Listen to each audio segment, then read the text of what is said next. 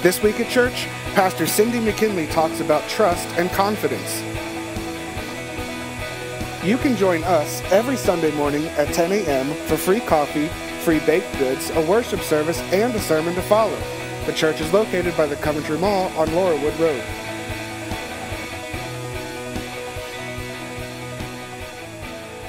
Pastor uses his little iPad-y thing.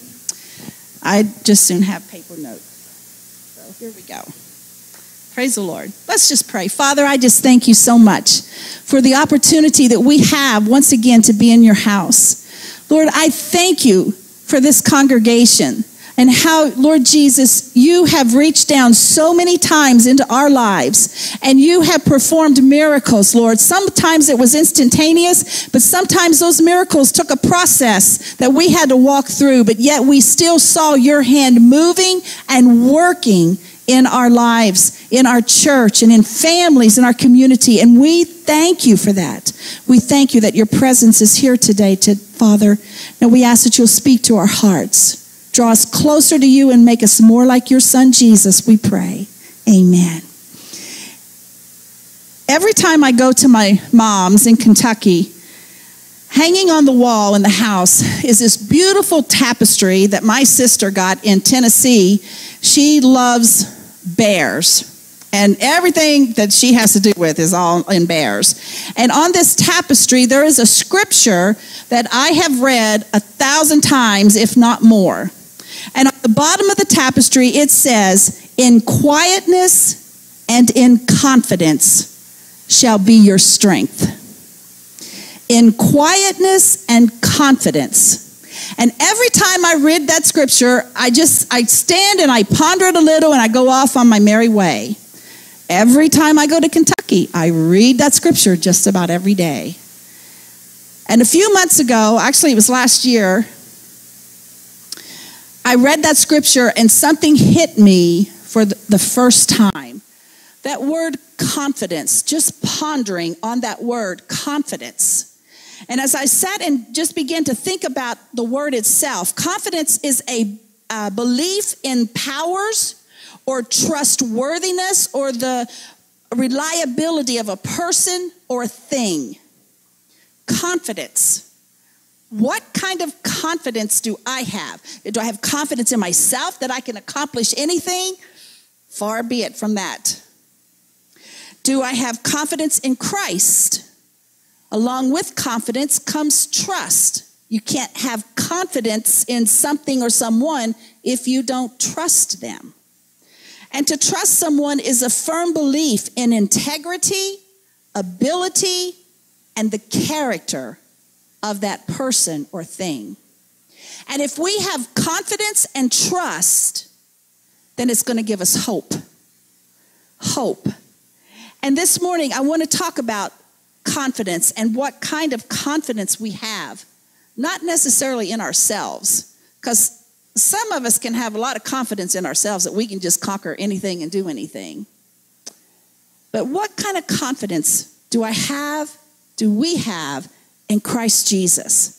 And that particular day, as I was sitting there just rereading that verse, these questions came to my mind. My confidence in Christ, do I believe that he can take care of all my needs? My answer was yes. Do I believe that no matter what I face in this life, he's going to get me through every circumstance, no matter how bad it is? The answer was yes. Do I believe he's faithful and he's trustworthy? Yes. And then the question hit me, do I live my life as though I believe it? Do I show forth that confidence that no matter what, this face is going to show that my God is in control of everything?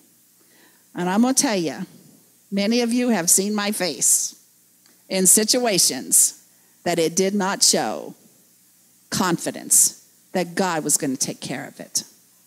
And I would venture to say that all of us has been there, and there's times that we've encouraged one another, and I've been able to encourage others when I'm not in that place.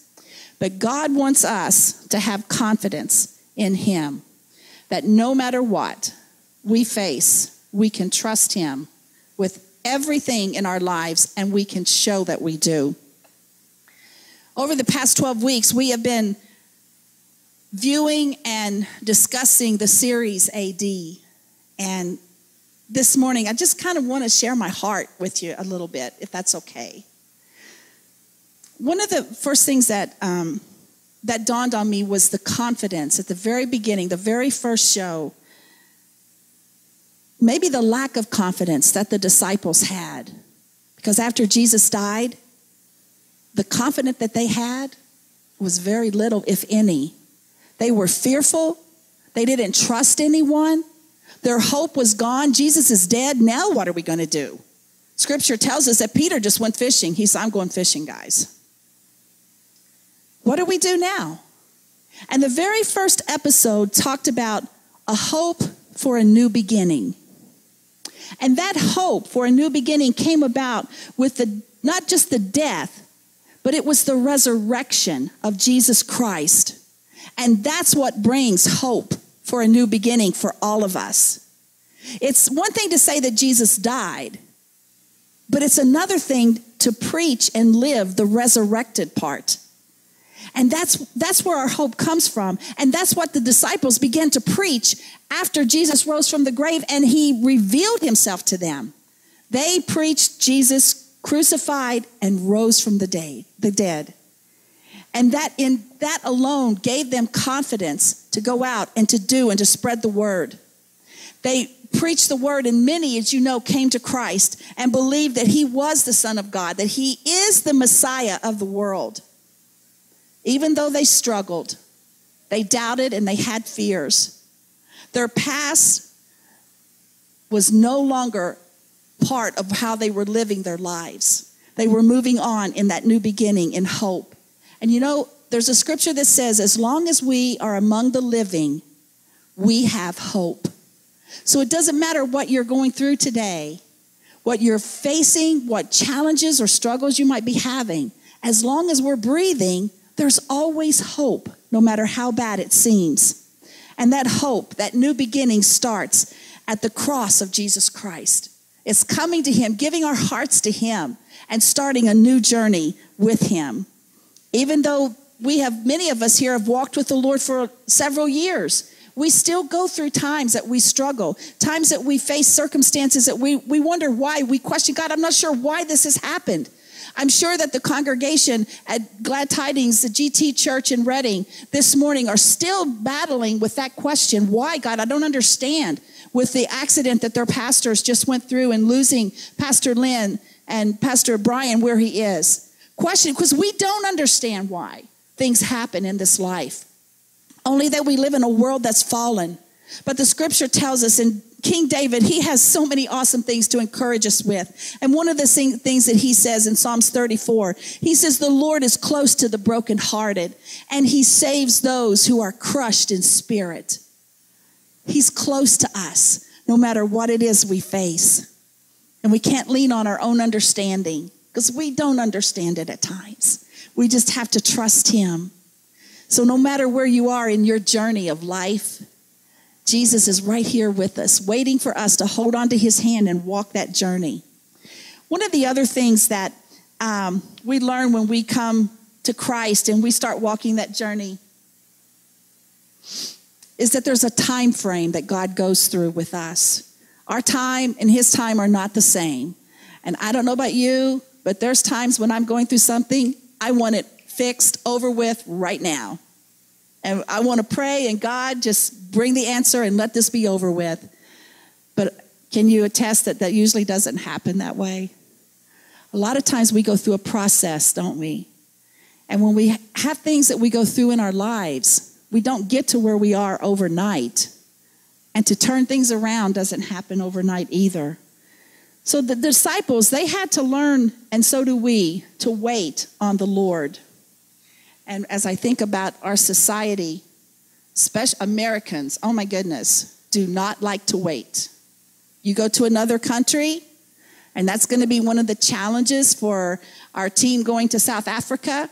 We will have to wait. In India, anything we needed that they had to go get, Carrie can attest, 10 minutes. And 2 hours later, they're coming back with what we had to have Time means nothing to them.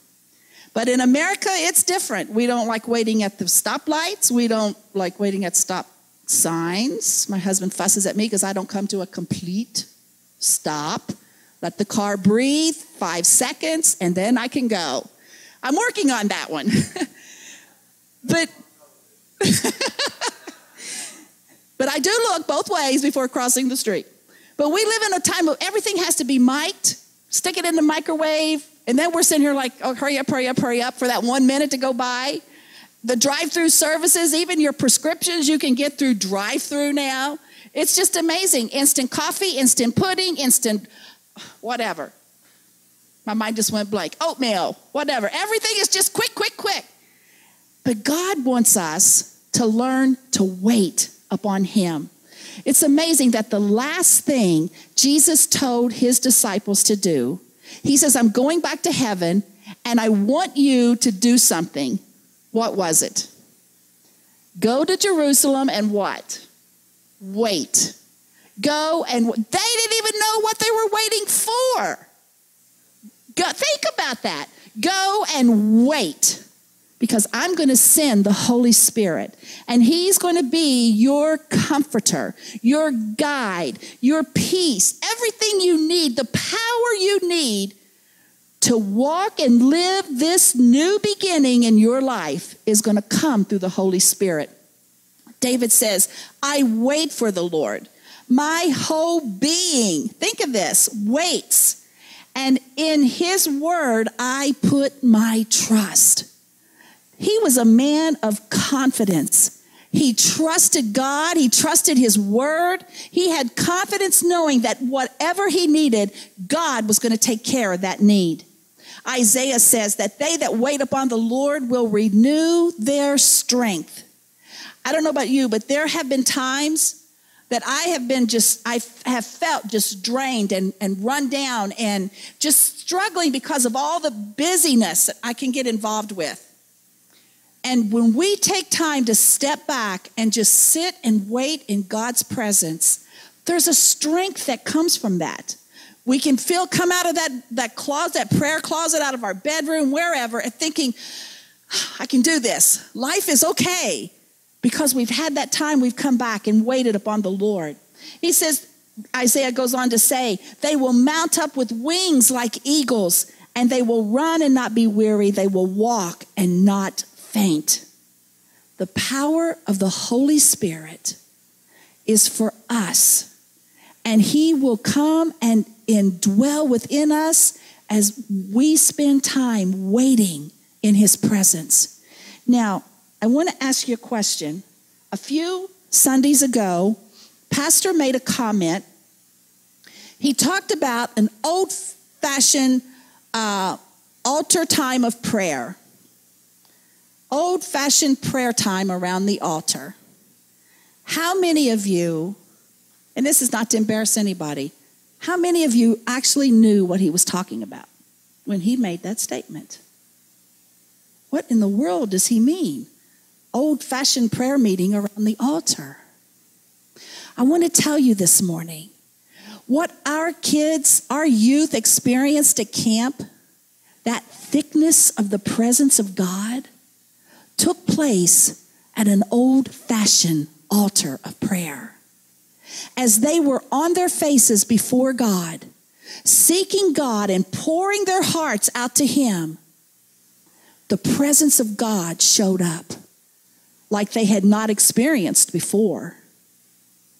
God wants to do, and God used to do that same thing right here in this church.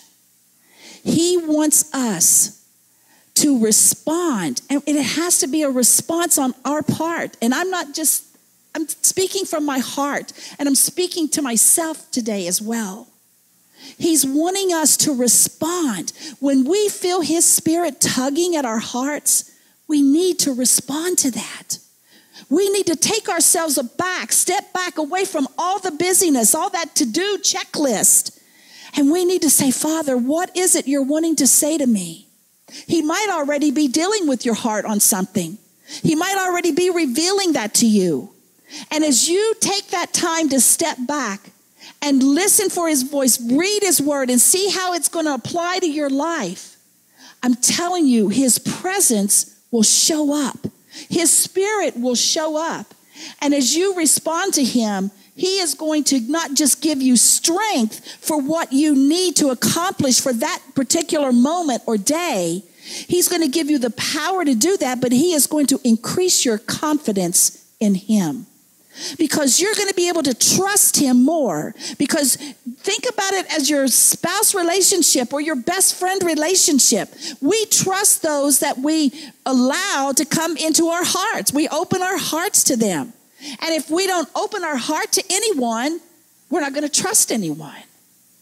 And maybe you've opened your heart to some that have walked all over your heart and shattered your heart. Just remember, God is near the brokenhearted. He doesn't leave you. He's there to heal that and to mend that. When we're in his presence, the scripture says, in his presence, there is fullness of joy. How many need joy in their life? In his presence, there is fullness of joy. In his presence, we will have peace. We will feel comfort. We will be content. We can have our healings that we desire and long and need. We will be strengthened and encouraged. We all need these things in our life. And it's going to come about as we spend time in his presence. Spending time in his presence will help us to understand what matters most in this life. Because I don't know about you, but my to-do list sometimes can be filled up with just busyness. Things that just keep me busy. Things that maybe I don't need to be doing. But what matters most? I love what Solomon said in Ecclesiastes. He says, God has set eternity in the hearts of humans. God has set eternity. Think about that. In every heart, every person that's alive and walking on the face of this earth, God has set the reality of eternity in their hearts. They can't get away from it. They might say, oh, I don't believe in that stuff, but it's there. It's deep there because God has put it there. And we can't get away from the fact that one day we will die and one day we will face eternity. But until that day comes, what do we do between now and then? Like the disciples, they went about the Father's business, what God had called them to do, what Jesus empowered them to do, to spread the gospel, to spread the news, the good news, to reach a world that was lost and dying. And that same mandate has been given to us. Oh my goodness, even more so now. I can't say that. I just said to my husband coming to church this morning, our country is quickly moving in to the realm of where, when you read in the New Testament, in John and Peter's writings and James, all their writings, everything that was happening back then, all the sinful things that were going on is coming in forefront in our nation today. And when you read in the New Testament, when Peter tells you how to live a holy life, he was dealing with the same things that we are dealing with today. But it's getting more rampant in our country. But it was already going on. And he was wanting us to know that we need to live a life of holiness. And the only way we can do that is if we got confidence in the God that we say we serve. Because if we have that confidence in him, it doesn't matter what anyone says or anyone does to us. We're going to hold fast to what we say we believe in. So the confidence that Jesus gave them enabled them to walk in the Spirit, to be in tune to God's voice. I loved it on the movies that they showed, that every time that the presence of God came on, then it was like the blowing of the wind. Now, we don't feel that every day, but we can feel, if we're in tune with God, if we have been practicing coming apart, being in his presence, we will know when the Holy Spirit has come on us to speak forth what God wants us to say, or to bring a word of encouragement, or just to maybe be quiet and pray. We will be able to do that. but to see a bigger picture. If we could go to heaven right now, into the throne room of God, and stand and look over the balcony upon this earth, we would see the big picture. If God were to open our eyes, and we would quickly realize this world is in a war, not just war on earth, but there is a war being fought in the heavenly realms, a spiritual battle that's going on. And it's a battle for the souls of mankind. And God is wanting his children, his people, his church, to have that confidence in him, to go forth and do what he's called us to do, to fight in that battle. Because you see, Christianity is not about the doing. It's not about something that we just do. It's who we are. It's who we are as children of the living God. And we live out who we are. It's not just coming to Sunday morning church and say, oh, I gave God an hour today, and go about our merry way the rest of the week. That's not what it's about. As we walk around like we're in defeat. And I'll tell you, I battle that sometimes. I'm no different than any of the rest of you. We battle those things. And yet, all because at times he wants to weigh us down. He wants to speak those stinking lies in our ears that we don't matter to anybody else or whatever it is. And sometimes we believe that stuff that we hear in our heads. But when God speaks to us, he's going to speak words of encouragement and hope and assurance. And all of this is going to bring out the confidence that we need. Confidence. We can overcome anything that the world throws at us. Why? Because Jesus said, I've overcome the world. He says, in this world, you're going to have troubles. He says, but be of good cheer, because I have overcome the world. Jesus was tempted. He was hated. He was persecuted. He was slapped in the face. He was spit upon. He was stripped of his clothing. He was tortured and killed. And he overcame every single one of them. How did he overcome being killed? He rose from the grave.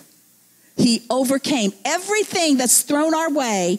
Jesus has gone through and overcame it. And he says we can do the same thing. So let me ask you this morning. Who or what is your confidence placed in? Is it in people? Because if it's in people, then if you haven't figured it out yet, they're going to hurt you. They're going to reject you. They're going to disappoint you. And some of them are even going to die on you. We can't put our confidence in people. Is it in your career? Because tomorrow we could lose our jobs. Tomorrow our company could fold up and move to another country. Tomorrow we could get fired. What is your confidence in? Is it in your health? Do you know the moment that we are born, we begin to die? Our health can fail us. Many in this room have experienced that and are dealing with that every day of their life. What about material things? Those things we work so hard for. Some things we've even gone in debt for. Do you know they could be stolen or destroyed in a fire? Over time, they wear out. I don't know about you, but when I drive past old rundown houses or junkyard where a bunch of cars are trashed, in my mind I think, wonder what they looked like when they came off the assembly line. Because there was a time they were brand new. There was a time the last nail went into that house and it was brand new. Things wear out. What about the stock market? Is your confidence in the stock market? It goes up and down, and remember it crashed maybe once or twice before. Can't put our confidence in that stuff. Is our confidence in government? I want to tell you something. Just because the government passes a law that says something is now legal does not mean that it's still not a sin. I can't tell you how many times I've heard the comment, oh, that used to be a sin. Or that's not a sin anymore. God has not changed his mind. And just because something is voted into law doesn't make it free will, if we're living according to the word of God. So this morning, where do you turn when your heart is broken? Do you turn to drugs, alcohol? I just had someone tell me last week, something happened in their life. Man, I need 6 cigarettes right now. I thought, well, what is 6 cigarettes going to do for you to change this? Where do you turn? Do you turn to those things to find the comfort? Or do you turn to the Holy Spirit, who's our comforter? What do you do when your pain and the problems that you're facing are greater than the worst nightmare you can ever think of? Do you run to the doctor for medication to get you through it? What do we do when our emotions are running out of control and we don't know how to bring them back, and we don't know how to just think clearly sometimes?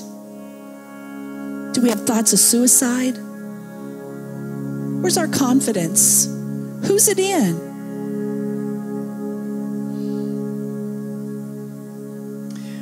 When has been the last time you've set yourself aside and you've brought your burdens, your cares, and the pressure of this life and fallen on your knees before God and poured your heart out to him, waited in his presence to see what he would have to say to you? David said, trust in him at all times. You people, pour out your hearts to him, for God is our refuge. In Lamentations, we can read this: arise, cry out in the night, pour out your heart like water in the presence of the Lord. Lift up your hands to him for the lives of your children.